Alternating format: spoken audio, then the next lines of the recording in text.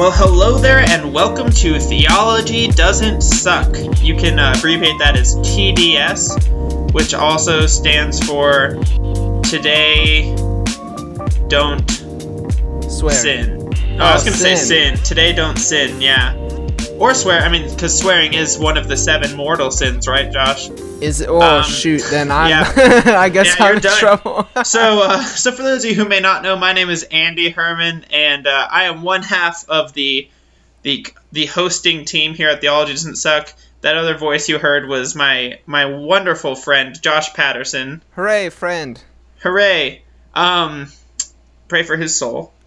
I feel like the listeners already do that. Just kidding. Yeah. Well, the listeners who are more oriented on your side probably pray that I wouldn't be a bigot anymore. So That's true. It balances out. A bigot.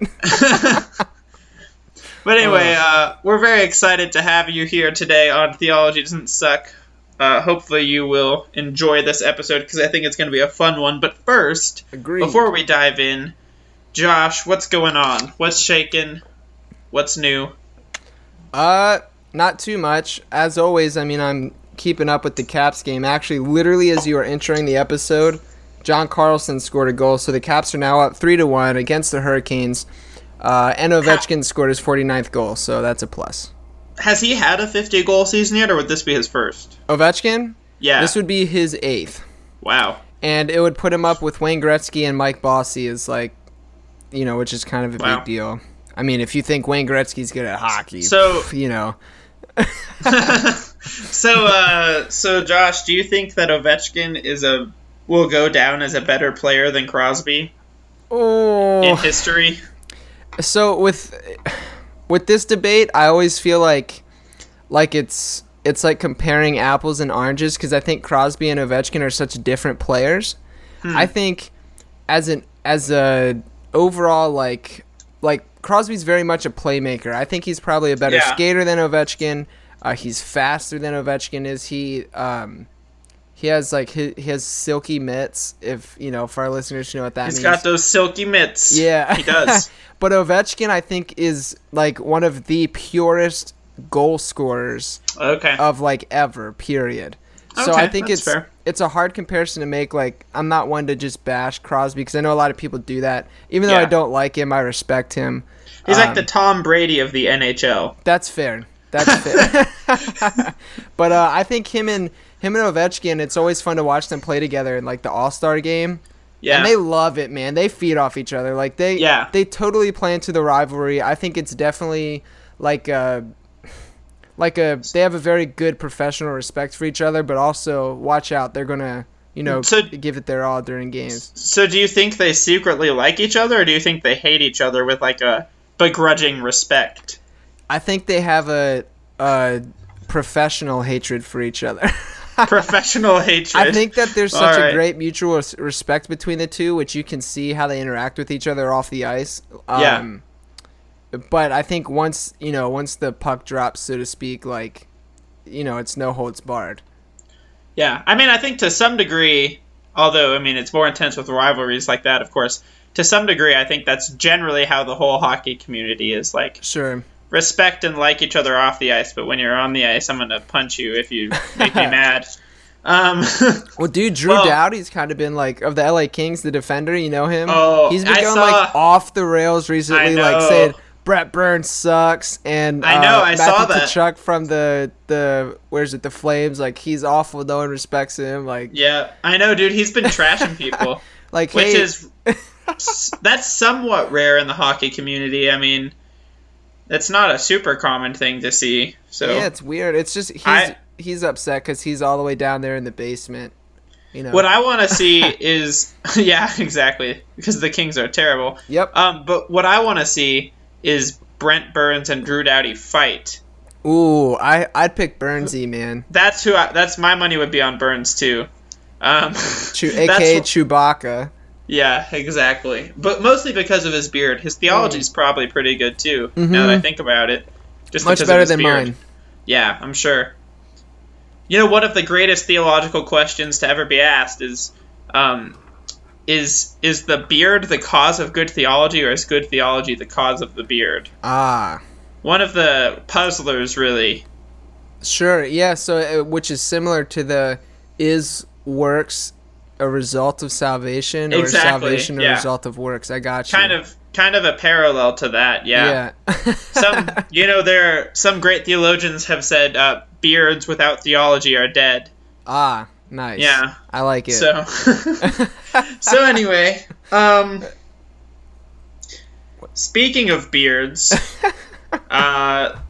this episode we are going to be talking about a movie which actually featured a surprising, did not feature that many good beards. Surprisingly, true.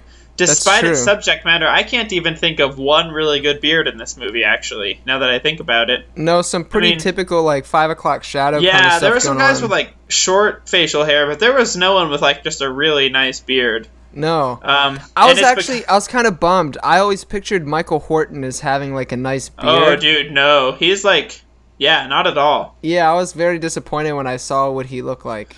Yeah. Wow, that's hurtful. No, that is... just because he didn't have a crazy beard. Oh, that's wow. Don't take that out of context. Okay. That's all I'm saying. Well, thankfully, Michael Horton will probably never hear that, so you're that's okay. True. Which is a bummer because I actually have a lot of respect for the dude. Mm-hmm. I'm actually on my own. I'm working through his Pilgrim Theology again. Oh, cool. Which, for those of you who may not know, Pilgrim Theology is Michael Horton's mid-sized systematic theology. He has his big, super ultra academic one, which is called I don't even remember what that one's called. Pilgrim is in the name of that one too, but I can't remember what it's called. Then he has a mid-sized one that I want to say is 400 something pages, and it's written in slightly more popular level language called Pilgrim Theology. And then he has his ultra condensed 150 pager called Core Christianity. But that book, Pilgrim Theology, is what brought Josh and I together. True initially. Story. Because our good friend Pastor Pete offered to work through a theology book with us, and we decided to go through that one together. And as I always like to remind everyone, as we were working through that book with Josh, was when he discovered he was not Reformed. Yeah, that's true. But anyway. But you guys were very graceful, so I appreciate it. It was still fun. Yeah. You injected some life into the conversation. Otherwise, it would have just been me and Pete agreeing. Yeah, oh yeah, this chapter is great. Anyway. This chapter is correct. Yes, moving on. Anyway, so... That's a good book. I highly recommend it. Pilgrim Theology. But back to my segue. We kind of got derailed there. That's true. My fault. The movie that we're going to be talking about that surprisingly did not feature really any amazing beards was the movie American Gospel. So that's a movie that came out, I want to say, a month or two ago now. Yeah, super recently. Pretty recent. And for once we're up to date with current events. It's crazy. Boom. Well, semi up to date. I mean, we're not breaking the story, but...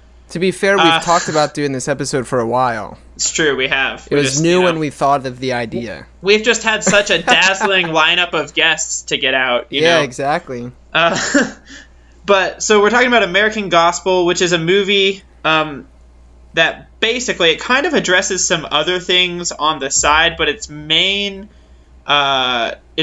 focus is contrasting the biblical gospel with the prosperity gospel, and pointing out the issues with the prosperity gospel or the health and wealth gospel, and they call it American gospel because they're saying even in, I think, some of the less extreme instances of prosperity preachers, the American kind of attractional vision of church has taken on a soft kind of prosperity tone where it's about knowing God or being right with God so that you can have a better life or have a better marriage or be healed or have money or right.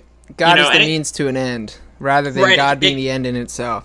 Exactly. And so it can take extreme forms guys like Benny Hinn or Kenneth Copeland who are God wants to heal you if you just have faith, or God wants to give you a ton of money if you just have faith, or softer forms just regular attractional evangelical churches who spend their time preaching about 5 steps to a better marriage or, God's plan for your finances and things like that. That's a soft form of the prosperity gospel if you think about it. Yeah, it's true. I kind of came to the revelation too that, I don't know, that might be too strong of a word, Realization. There we go. There you go. I was getting hung up. Realization that the church I previously worked in borderlined on some of this stuff, and actually watching this movie again for a second time actually kind of like it made me realize that some of the reasons that like I was kind of given pause to what was being taught or going on at the church, and I didn't really have words for it. Now I do, and I'm like, oh, that's why that made me so uncomfortable. It makes sense. Yeah. So, I guess we kind of just did it, but to go a little more in depth, I think it'd be good for us to just give an overview of like the prosperity gospel as this movie defines it. Sure. So maybe, I don't know if you want to go first, Josh, but just based on what this movie was saying, how are they defining the prosperity gospel? Yeah, so the prosperity gospel comes out of the Word of Faith movement, or that's another name for it, or also you've probably heard it called the health and wealth gospel. Mm-hmm. And so basically it's this idea that Christians, because we are Christians, should be experiencing health, wealth, and prosperity in their life, specifically because they are Christians, and that's kind of the overall message of it. And also, go for it. Oh, I was just gonna say that the key thing is like if you have faith, then like God wants to heal you. He wants to give you money. He wants to do all this for you. But like the thing that like unlocks what God wants to do for you is your faith. Like, you just have to have enough faith. Right, and so what happens then is when, if people who buy into this kind of theology, if you're not getting all the financial blessings, it's because you don't have enough faith. If your kid dies, from cancer, and you were praying, it's because you didn't have enough faith for them to be healed. So it puts all the pressure also back on the individual rather than, Yeah. So. Yeah, and I think, I kind of brought this up a minute ago, but I think one of the shocking realizations is that even in churches like evangelical, attractional churches that on paper have orthodox theology, a lot of times you can get like the prosperity gospel light, where it's like if you just have faith and follow God's like plan for your marriage, you're going to have a great marriage. Or like if you just have faith and follow God's plan for your finances, like, and tithe, he's going to bless you. Like, you'll be shocked at how many like supposedly like orthodox evangelical churches you'll hear pastors say like, like God promises to bless you if you tithe. Like, oh, dude, it's all the time. All right. And by no extent am I joking. That was the Journeys. Oh, damn it. I said their name again. Crap. That was the church I used to work at. It's probably not even a secret anymore. Yeah, that was this church's like central message always, man. Yeah. Like they never got off of the give to us, and they always, every week there was a new once in a lifetime opportunity for you to give to this thing. Like consistently, bro. And like Which I do think Oh, go ahead. I was going to say, I remember too with like kind of with the whole faith thing. Like, I had this lady, man. She was one of my volunteers when I oversaw the kids ministry. Awesome lady. I had the best conversations with her. She was always making me laugh. But she would ask me, she was like, Pastor Josh, I have this problem. Like, they teach this thing about, like, if I tithe and I have faith, then God's going to bless me abundantly. But, like, I do my tithing. I go over and above, and, like, I can't pay my bills and blah, blah, blah. Like, what am I doing wrong? Because they would teach all these, like, here's 4 steps of financial success and blah, blah, blah. I'm like, holy crap. So, like, I have a firsthand experience with that exact example that you brought up. And the thing is, like, I believe in giving to the local church. Yeah, I'm not against that. For sure. I don't think that the New Testament supports I don't think that even the Old Testament supports a principle of giving 10%, but also agreed. Like that's the mark you have to hit. But I do believe in giving to the local church, but it can turn into this like terrible trap, and the danger of the prosperity gospel, whether it's in like the big like obvious settings or in the more like implanted hard to notice settings, is that it basically puts it all on the believer, because it's another form of work salvation. It's like, if you have faith, if you just do what God wants you to do good enough, then you'll be blessed. Right. And so And they pointed out too, like one thing I thought was so interesting was they said the logical conclusion of that kind of teaching is one of two things. It's either going to lead to pride or despair. Yep. Pride because, wow, look at me, my marriage is so great. It's all because I did these great things. I'm so wealthy. It's all because I'm so good. Or despair, I've done all the things, but I must not be doing it well enough. Yeah, like I must not be doing it right. Correct. And it's really interesting. They shared a quote from Joel Osteen. I don't have the quote memorized or anything. They shared a lot of stuff from Joel Osteen, but one of the things they shared from him that was just so shocking. Like I didn't even realize that Joel Osteen could get to this level. Yeah. Of ridiculousness. Was there was a quote where he said something along the lines. I'm paraphrasing, but he said something along the lines of if you want something from God, if you're sick or if you need money, if you want God to give you something, remind him of all the good stuff you've done. I wrote that quote down. It's so ridiculous. God, do you have it in front of you? It's paraphrased again, but basically what he was saying is when you're going through difficult times in life, remind God of all the things you've done. I take my family to church every Sunday. I give my 10%. I give over and beyond. I lead a Bible study. That way God will remember the good things that you've done and he'll unleash his blessings on you. And he even said remind God of the good things that others around you have done too. Just remind God of how good you are and how good everyone around you is, and then he'll give you a blessing. Yeah. It's just the crazy thing is a lot of people turn to this theology initially because it makes you feel good. Seems like it's affirming you and making you elevating you and making you feel so good about yourself, but it ultimately places a crushing burden on people. Oh goodness, yes. That you can't possibly bear, because even though it's really just the law, it's work salvation, God's law masking itself in positivity. Sure. And so at the end of the day, you're still not going to be able to live up to it. Right, and then also too, what blows my mind about it is these people are constantly, especially some of the bigger name ones, you see Kenneth Copeland and Benny Hinn, they're always doing this if you'll sow $1,000 tonight, then God's going to bless you. And then, so what's happening is these people are being given this unfair weight that we all know they're not capable of bearing. I can't bear it. You can't bear it. Nobody can bear it. That's what Jesus did for us. And then they just keep throwing money at these people because they think that that's what they're supposed to do. And then these people are getting rich off of lying to people and putting these burdens on them that they can't themselves bear. I kind of, I just thought of it might be kind of fun someday to go up to a prosperity teacher and just be listen, God told me that if you sow $1 million right now, he's going to bless you beyond belief. All you have to do is give me $1 million right now. It might work. We can try it. Dude, that's nothing to them anyway. Dude, oh, go ahead.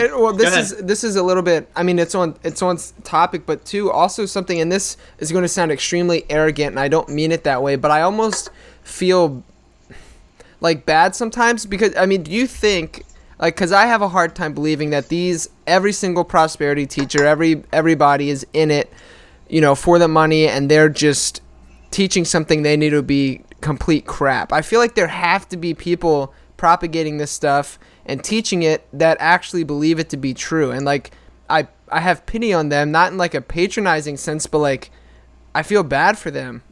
Yeah. Does that make sense? No, absolutely. I think that they're deceived. Yeah. And in a really terrible way.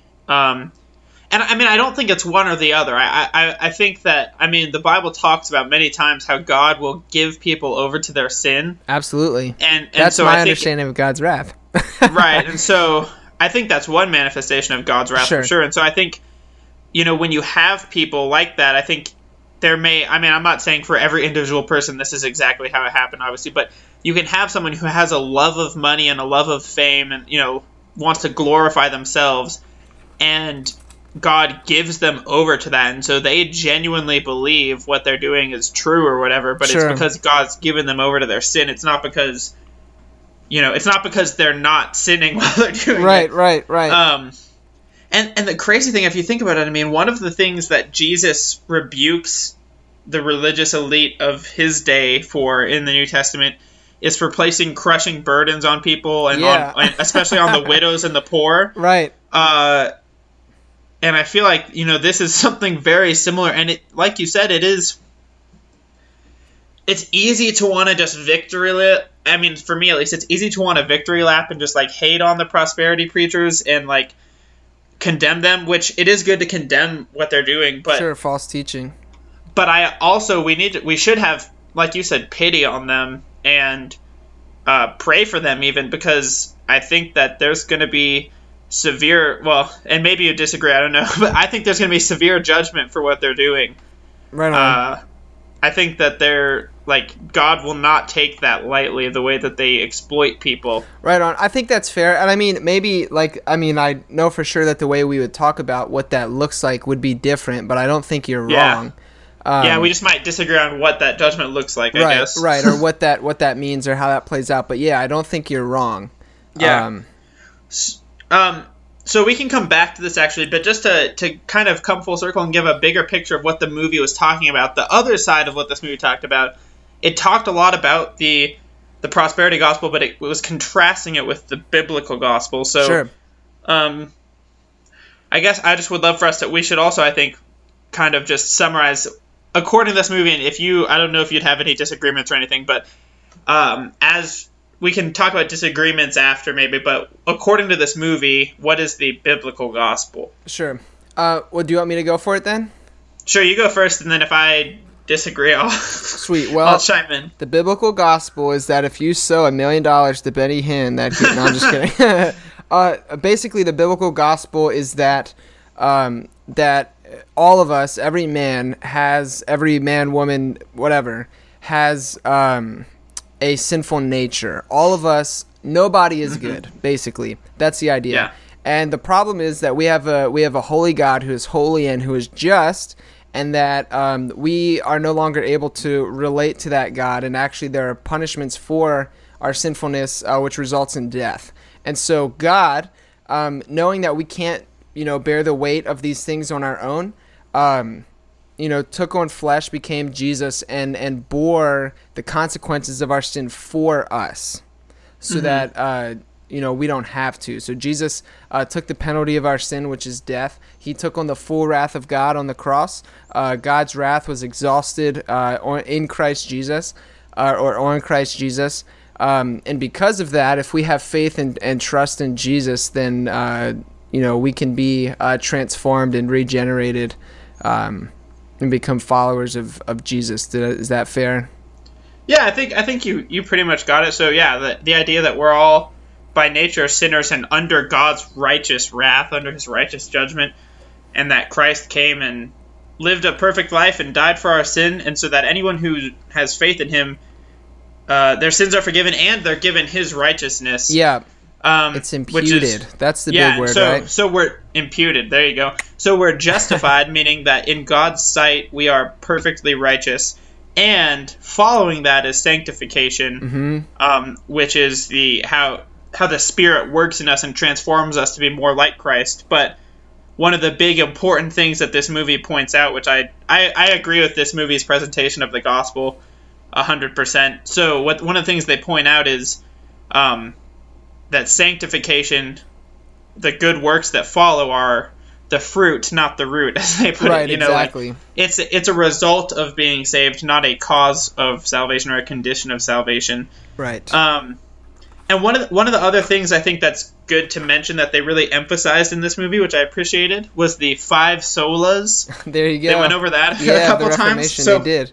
Which are another helpful way of thinking about the gospel. So they talked about the 5 solas of the Reformation, which are we are saved by grace alone, through faith alone, in Christ alone, so faith in Christ alone, according to Scripture alone, to the glory of God alone. And so I think those 5 solas present another great way of thinking of the gospel. I mean, it's grace alone, which means it's totally God's initiative and totally his work.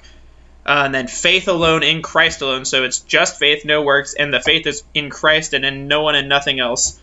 And then in there, kind of connected to that, we try according to the authority of Scripture alone, to the glory of God alone. So sure. And that last bit is important too, to the glory of God alone, because one of the things they emphasize in this movie is that the gospel ultimately isn't even about us. Right. It's about God and His glory in what He's doing, not as kind of the American gospel would have it about like God being our partner to help make our lives better. Yeah, I think in the movie Matt Chandler, who actually, if you had to guess, maybe you might have guessed this if I asked you, but Matt Chandler is actually my favorite person that appeared in that film. Okay. I like Matt Chandler a lot, actually. But he talked about how like we have this complex where we make man the champion and not God.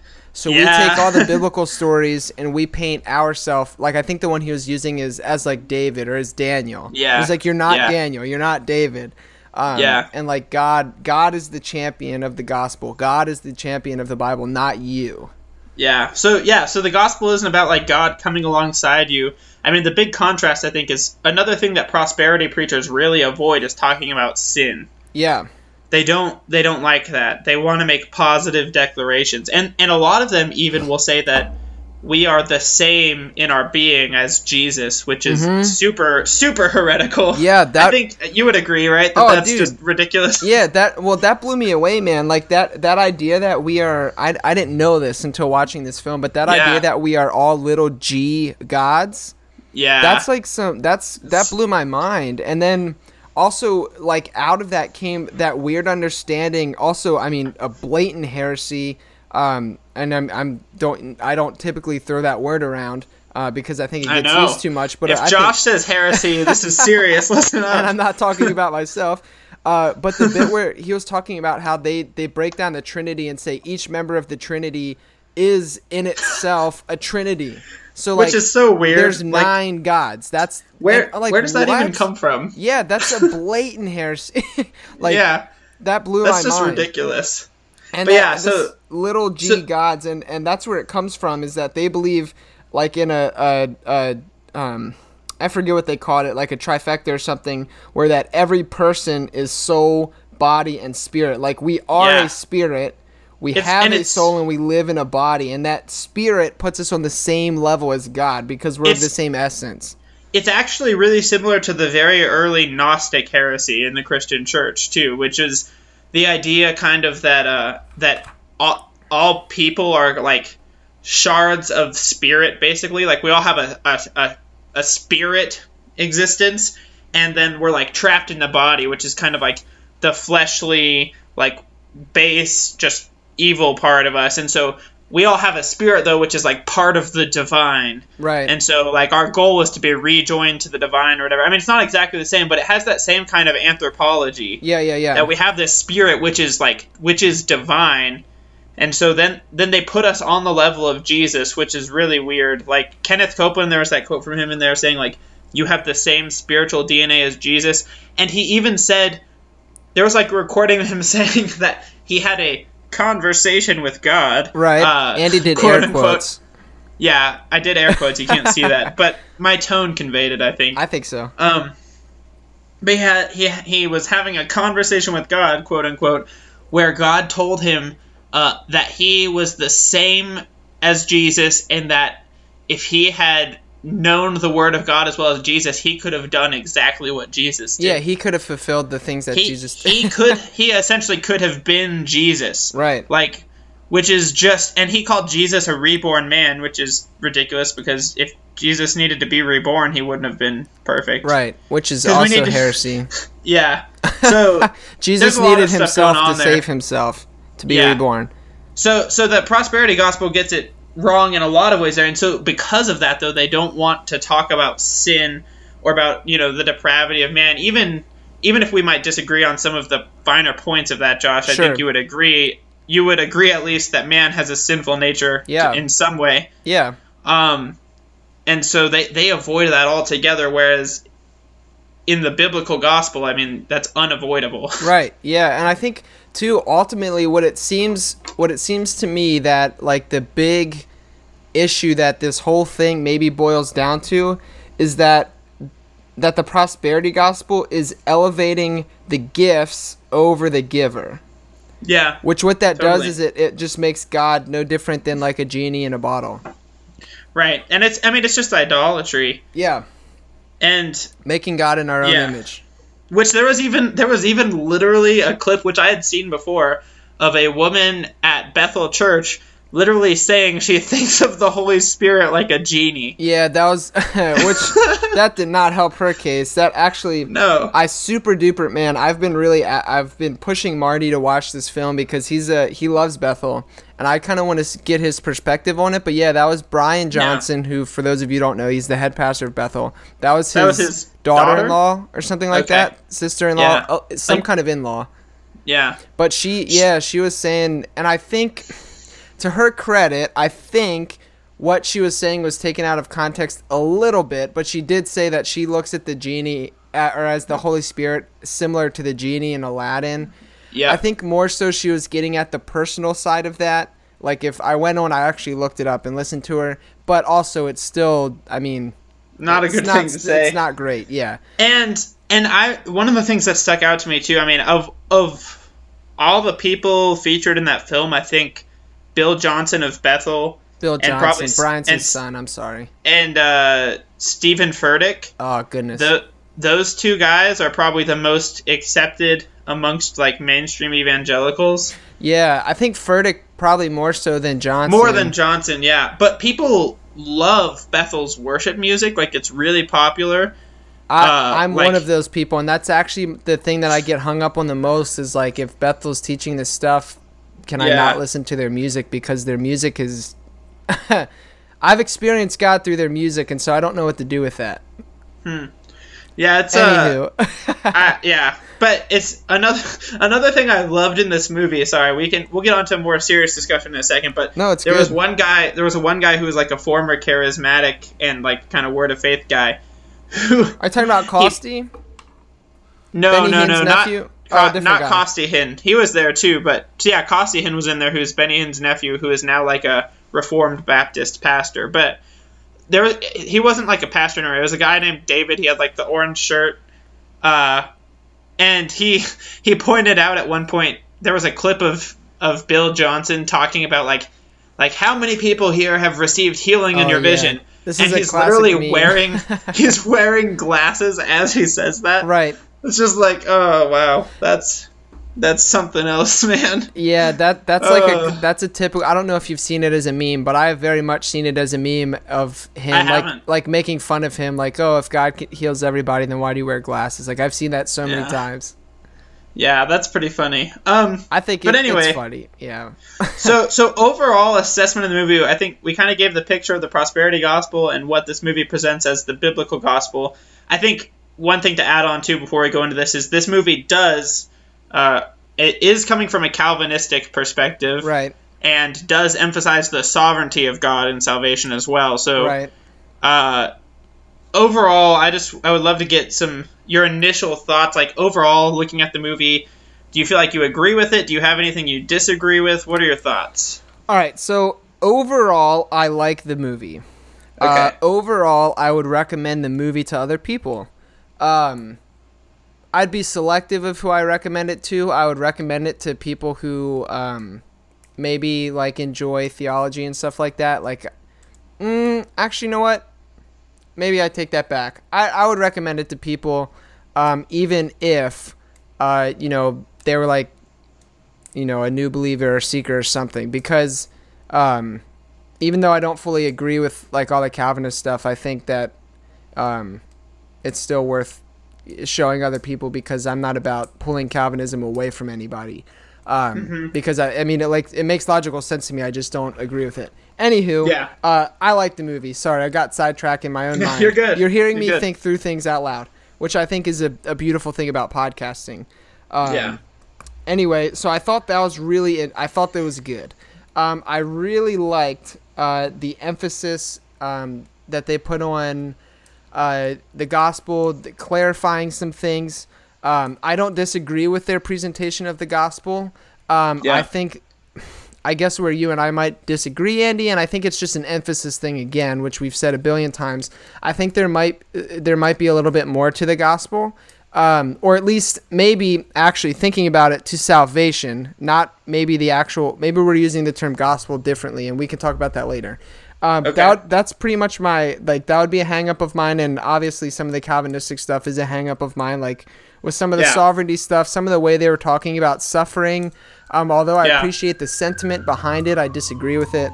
But some stuff, I mean, that just, I struggled with some of the Bethel stuff, if I'm being vulnerable. I struggled with some of the Bethel stuff. I struggled with some of just the evidence, I guess, if you want to call it that they presented against, like, Bill Johnson. I mean, the thing with him and Benny Hinn, like, sitting in front of the church together, and Hinn puts his arm around him and is like, oh, I love this man, Bill Johnson. He's so great. Like, that hurt me, I guess, because I like, Okay. I enjoy Bethel's music, and I have listened to Bill Johnson preach, and his preaching is not, like, I think even you would hear it, Andy, and be like, okay, this is whatever. It's pretty normal. I think he gets himself in trouble when he starts talking about some of the extra charismatic stuff. And they did. I mean, he does. I don't know his work super extensively, but at least in some of the stuff they were showing from him, I think in a book too, he veers into some sketchy, at best, Christology and stuff. Yeah, exactly right. And so, and I mean, I've read his books before, and there are some hangups I have with his books, but one thing, and I mean, this is a newer book that came out, but one thing that he did talk about was, like, because he goes on record to say things like, oh, I don't want to accept a theology that doesn't allow for healing, which healing is another thing the movie covers. Yeah.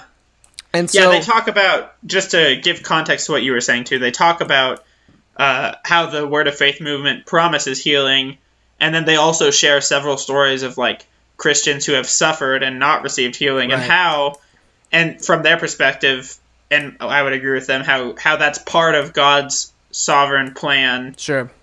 For the good of believers. But anyway. Yeah. So, but, like, he also, I think he's kind of come back around some of his newer stuff. He kind of, I guess, corrects that. Maybe he took the heat seriously that he was getting, and said that we might not experience healing on this side of heaven, but ultimately healing is God's will for us all to be restored and redeemed. Which I think is very different than saying God promises healing right here, right now.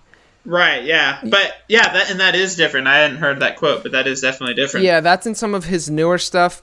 I might be wrong about this, so don't take it as, like, a direct quote or something, but I Don't believe... take it as gospel. Don't take it as gospel, yeah, I like it. But I believe in his book called God is Good, Greater Than You Think, or something like that. I think that's where he says that. I could be wrong. Okay. But I've read that book. Anyway, moving on from that, some of the healing stuff was interesting.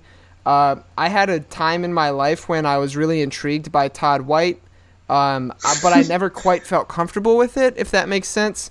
I mean, I guess if you want to give it spiritual language, maybe that was the Holy Spirit guarding my heart. I'm sure you would like that language, Andy, and I think I like that language too. It's comfortable. I like it. And so some of the stuff he was doing, like where they did that thing with the legs where he was just literally tricking people, like doing a sleight of hand magic trick to people and saying it was the work of God. Like, it makes my skin curl, like, or whatever, crawl, whatever the stupid saying is. Literally, the Todd White thing with the leg, in like 6th grade, I kid you not, there were kids at my school who would like do this kind of like funny thing where they'd have you sit down and they would like tap your shoulders and your back in a weird way and make it seem like they had just made one of your legs longer. Yeah. Like, and they weren't saying that they were doing like a miracle from God or something. They were just doing it to like mess with you. Like, literally, it's the exact same thing Todd White's doing. Right. And they were doing it in 6th grade.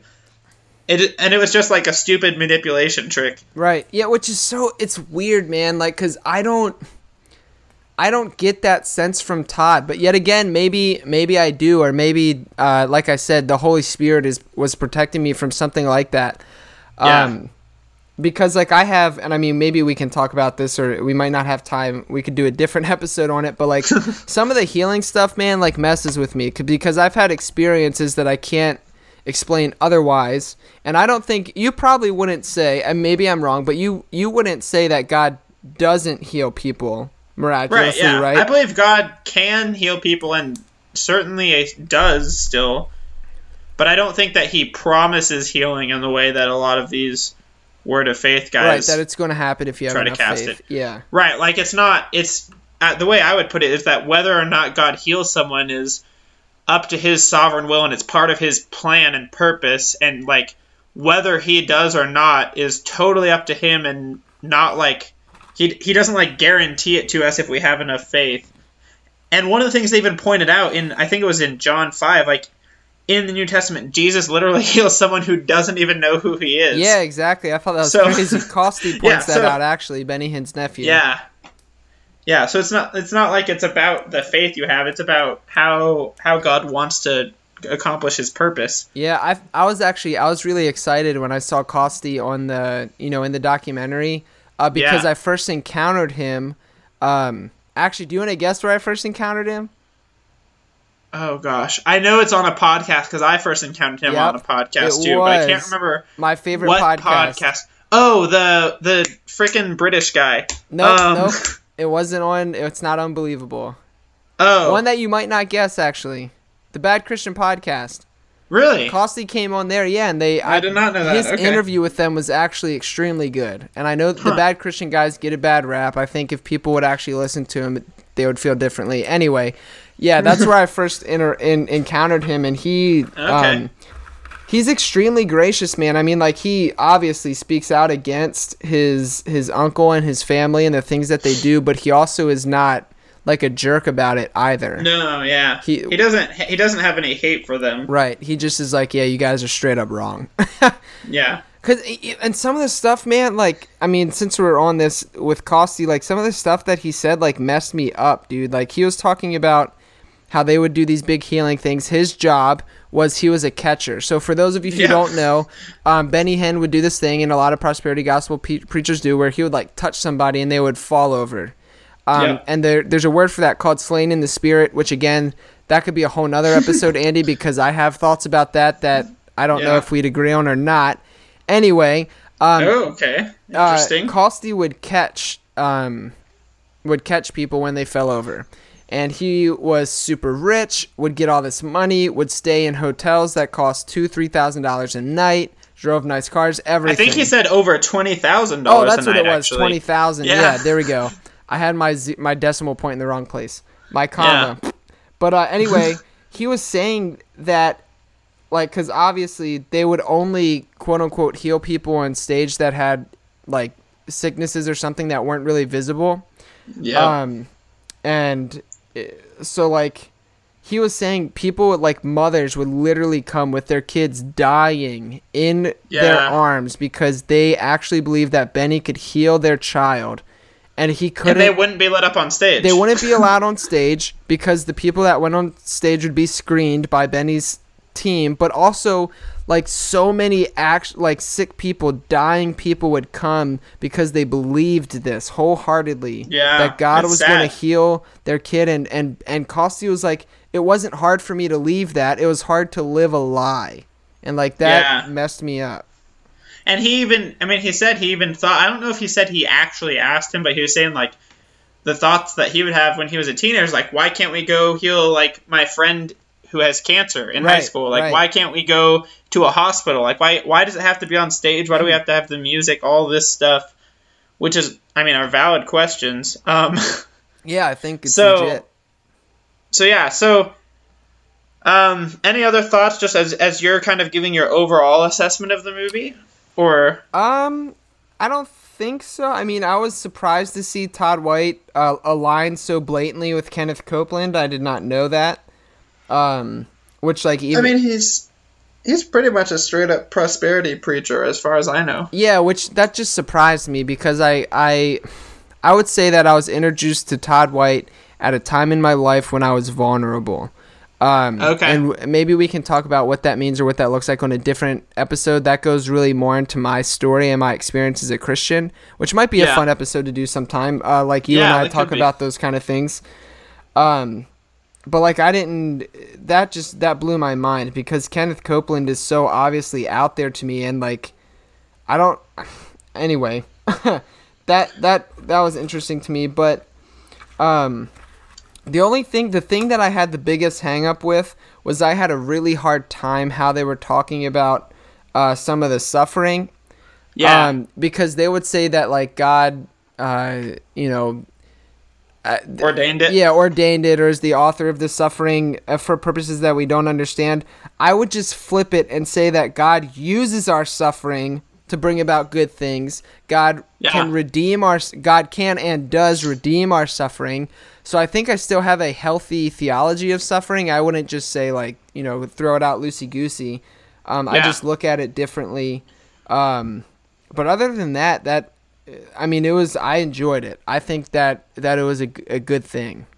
Okay, good deal. And as far as the essential of the gospel, I know you said you kind of feel like maybe there's more to it, like that's part of it, but there's more. Right. And I think where we would differ on that probably is, I think what you would want to, maybe not everything, I don't know everything you're thinking of, but a lot of times I think where we might disagree is I think a lot of what you want to add or say is like also part of the gospel. I would maybe say are like implications or benefits of the gospel. Right, and I think that in my mind, that's where, that's kind of a distinction that I kind of realized today, actually, thinking about it. Yeah, and so that's where some disagreement can come up if we're trying to define what is the gospel. I would say like the core message of the gospel I think they got, which is like the message of reconciliation to God through Christ. Right.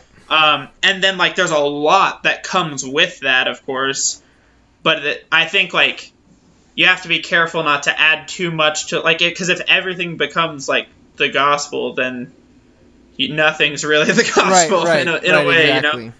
But then also I just wanted to say too real quick on the suffering thing. I think obviously we would disagree here, and I'm sure we've touched on this in other episodes, like this kind of stuff. But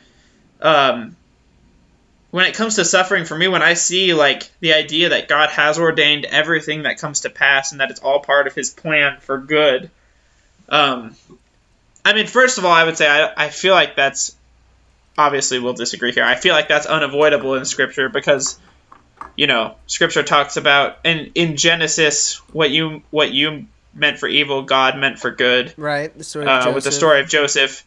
Or in Acts 2 when it talks about that Jesus was delivered up to be crucified according to the definite plan and foreknowledge of God. Is that ESV? Yeah, I think so. I'm just making funny, man. I read that's actually my preferred Bible. I think I've said that before. And he is not even Calvinist, so take note, guys.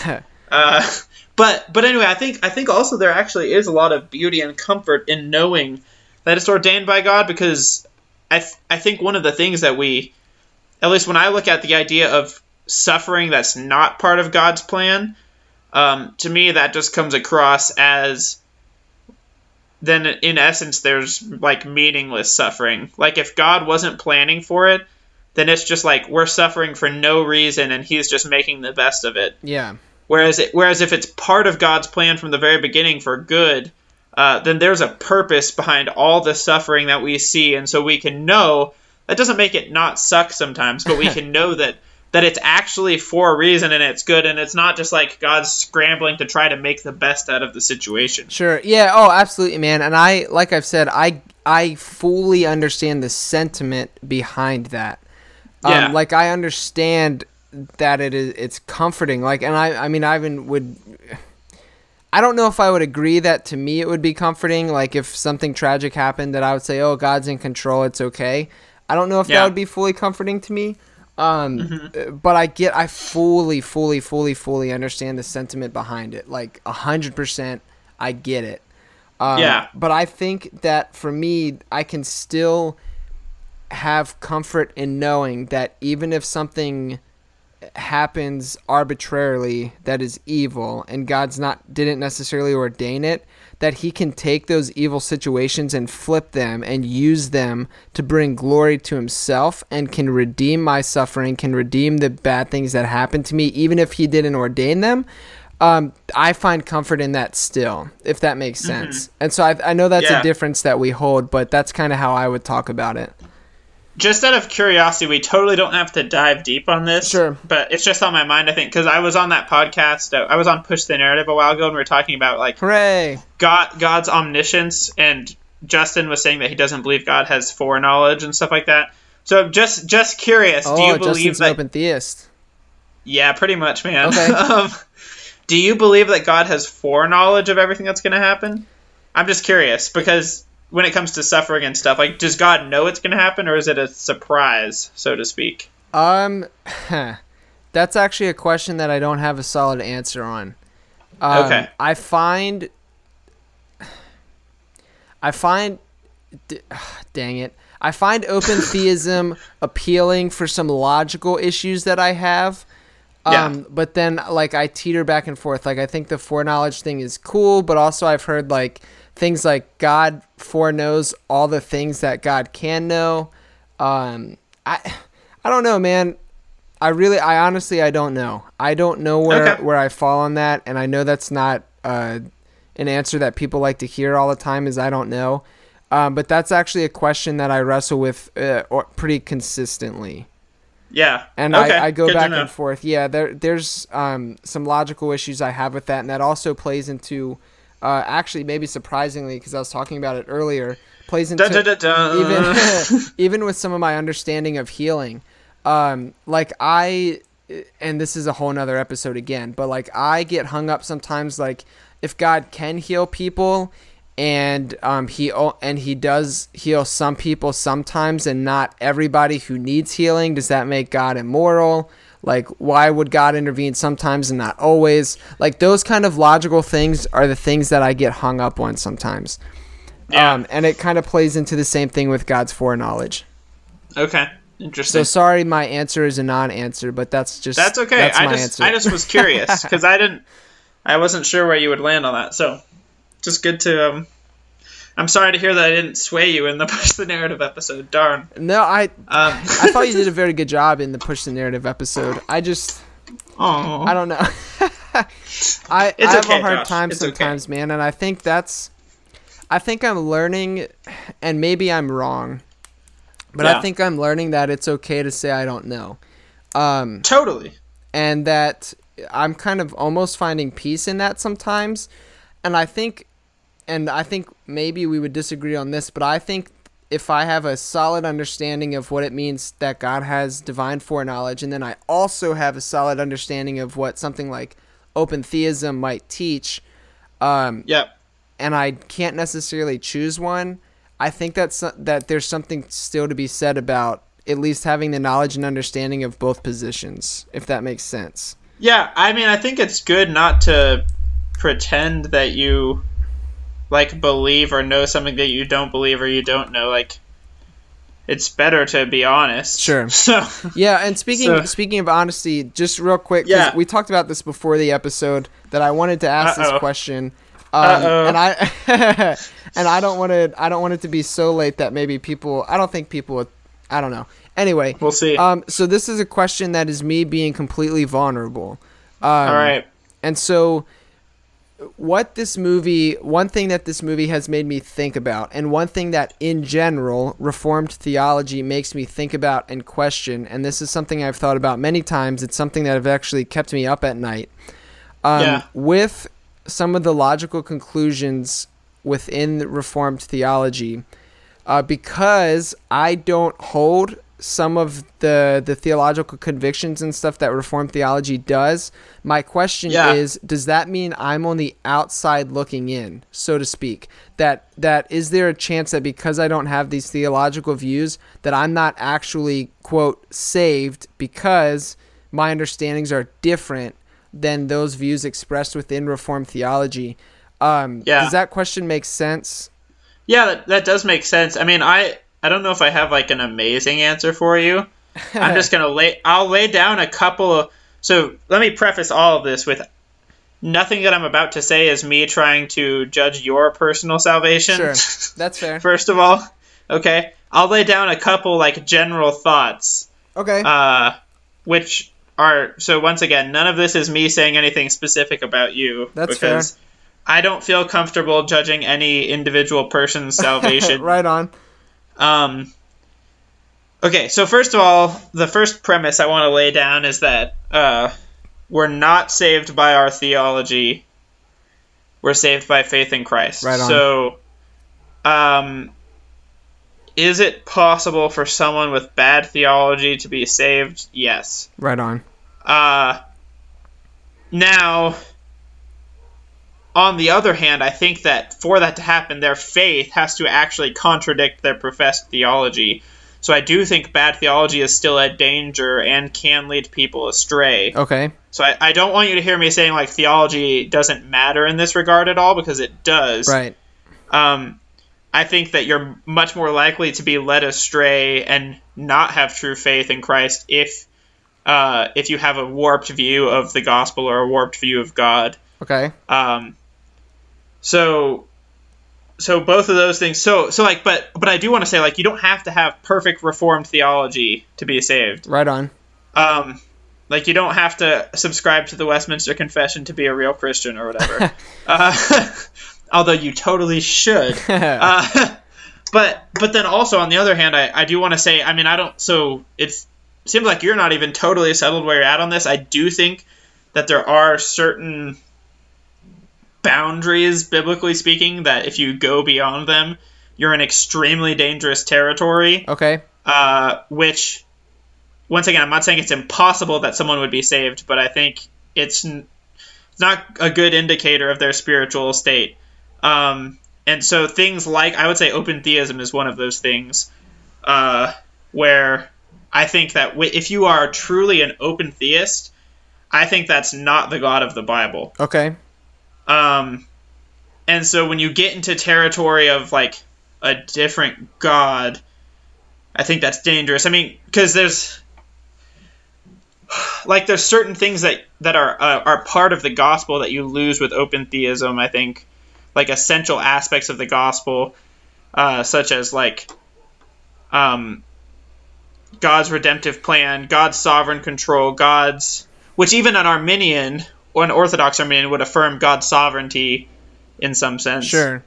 Sovereignty over certain aspects of things that are necessary, like God's plan for salvation. Right, and they would affirm that salvation is still all of God's grace. An Orthodox Arminian would. Right, I would say that. And so I would say, like, I don't think that Arminians are being consistent when they, like, express Arminianism and say that salvation is all of God's grace, but I'm glad that they do say that salvation is all of God's grace. So there are certain doctrines, like open theism, I think, is one of them, or like a Pelagian view of salvation where we work our way to God, things like that. Yeah. Where I think if you wade into that territory, I think it's really dangerous, and I think you are, when you're talking about, like, an open theist God, you're talking about a different God than the God of the Bible. So those are my two, I guess, main premises, is, like, salvation is not contingent upon theology, but also theology is really important, and I think is a general indicator. Like, if you wade into, like, a big heresy, I think that's generally not a good indicator for you spiritually. I'm not saying it's, like, a 100% for sure sign that person is, like, doesn't have faith in Christ, but I think it's not a good sign. Yeah, that's fair. I had a follow-up question. Yeah. I'm trying to remember it now. Dang it.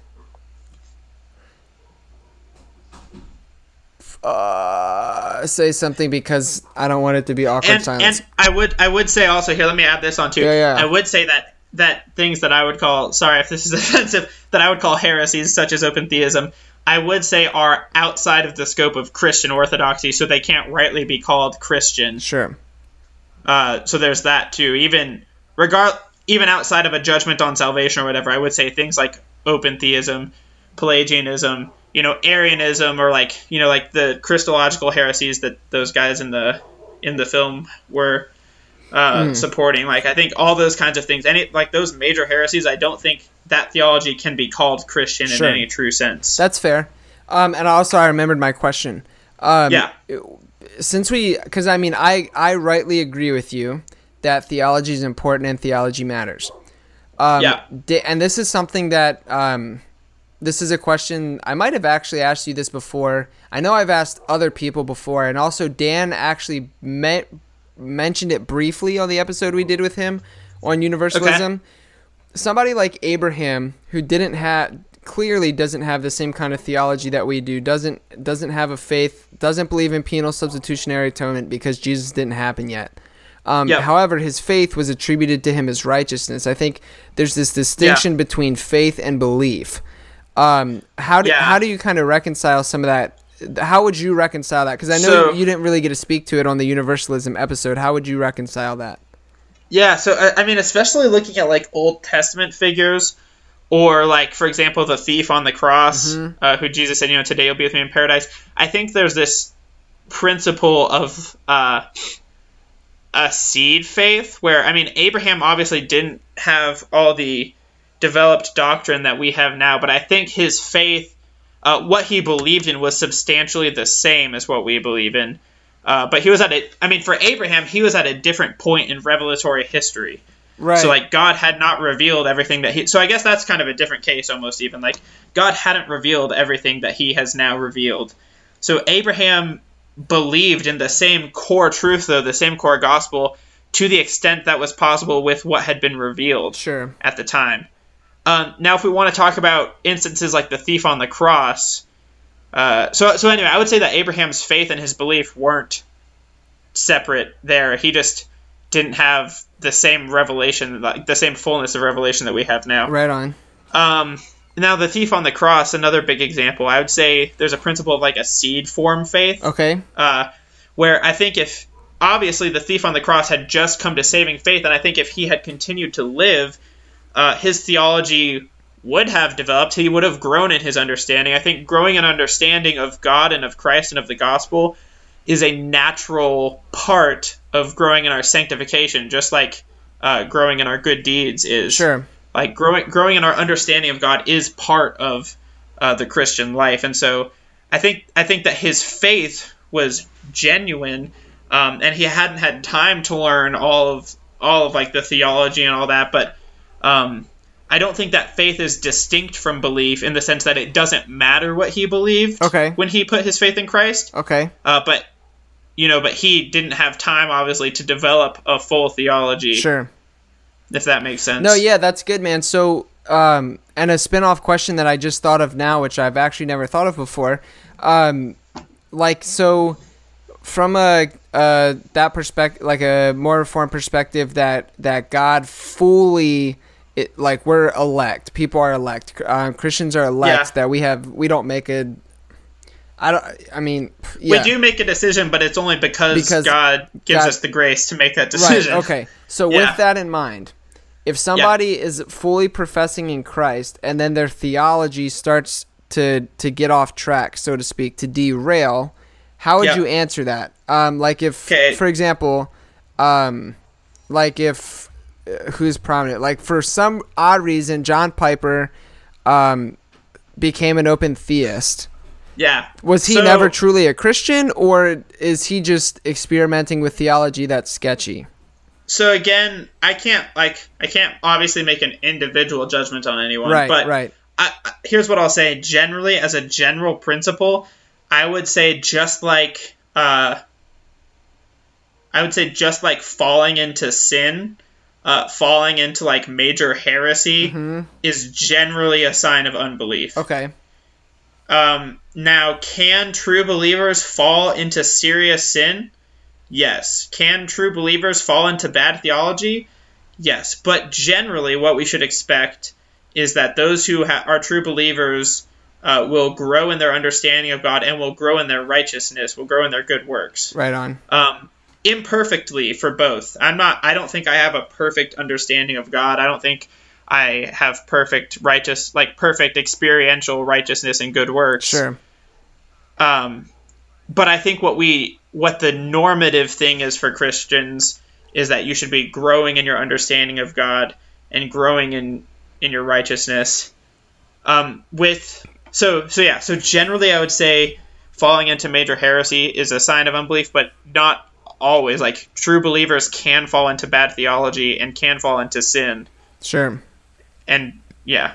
Right on. That's where I would go with that. Sweet. Well, thanks, man. I know that kind of got us derailed from specifically the movie. I think it still kind of falls into the same general concept, but yeah, I hope you don't feel like I hate you now, Josh, or something. Nah, man. I've said, hopefully, I mean, maybe I haven't said it, and if I haven't, then I'll say it now. Like, hopefully our listeners know that that I don't think Andy hates me, or anything like that, and I Actually, Andy's probably one of my favorite Reformed people to speak to, solely because of how gracious he is, and I have not found that to be entirely true of other Reformed people I've come into contact with. And that's a really general statement, and so hopefully that's not sound like a mean thing to say, but yeah. Anyway. Yeah. I appreciate And I love talking to Josh. Yeah. Because Josh is willing to ask questions that a lot of other people aren't. Yeah, well, I was told by Dr. Jace Broadhurst, a good friend of ours, that I have, quote, a dangerous brain, and I still haven't really recovered or fully understand what that means. Yeah. But I know Jace is like... I mean, Jace would probably call himself Reformed. You might not agree that he's Reformed, but like that's an interesting conversation. I would love to get Jace on here at some point. I would too. I mean, I don't really know Jace's theology well enough to make a judgment right now, but he always joked that him and Pete were pastoring the wrong churches, that Pete should have switched to Jace's church and Jace should have came and pastored Neilsville. Oh, him and Pastor Pete. Okay. Pete, yeah, For a second, I thought you were talking about Pete Enns, because yeah, Jason's him and Pete Enns. Friend of Pete Enns. He is. Right? Yeah, him and Pete Enns are actually really good friends, and I have somewhat of an opinion that maybe because I name-dropped Jace Broadhurst, that's how Pete agreed to come on the show, but maybe we can ask him on Saturday when we talk to him. Yeah, we'll see.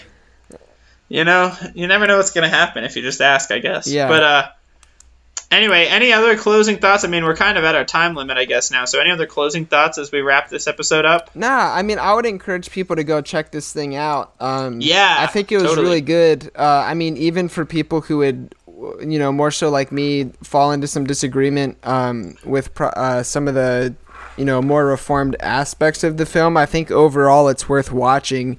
If anything, just to inform you as to what the prosperity gospel is, how to detect it or how to notice it, how to identify it, and how to stay away from it, and also how to preach. I don't want to. I guess against it is the right word, but how to help people within that.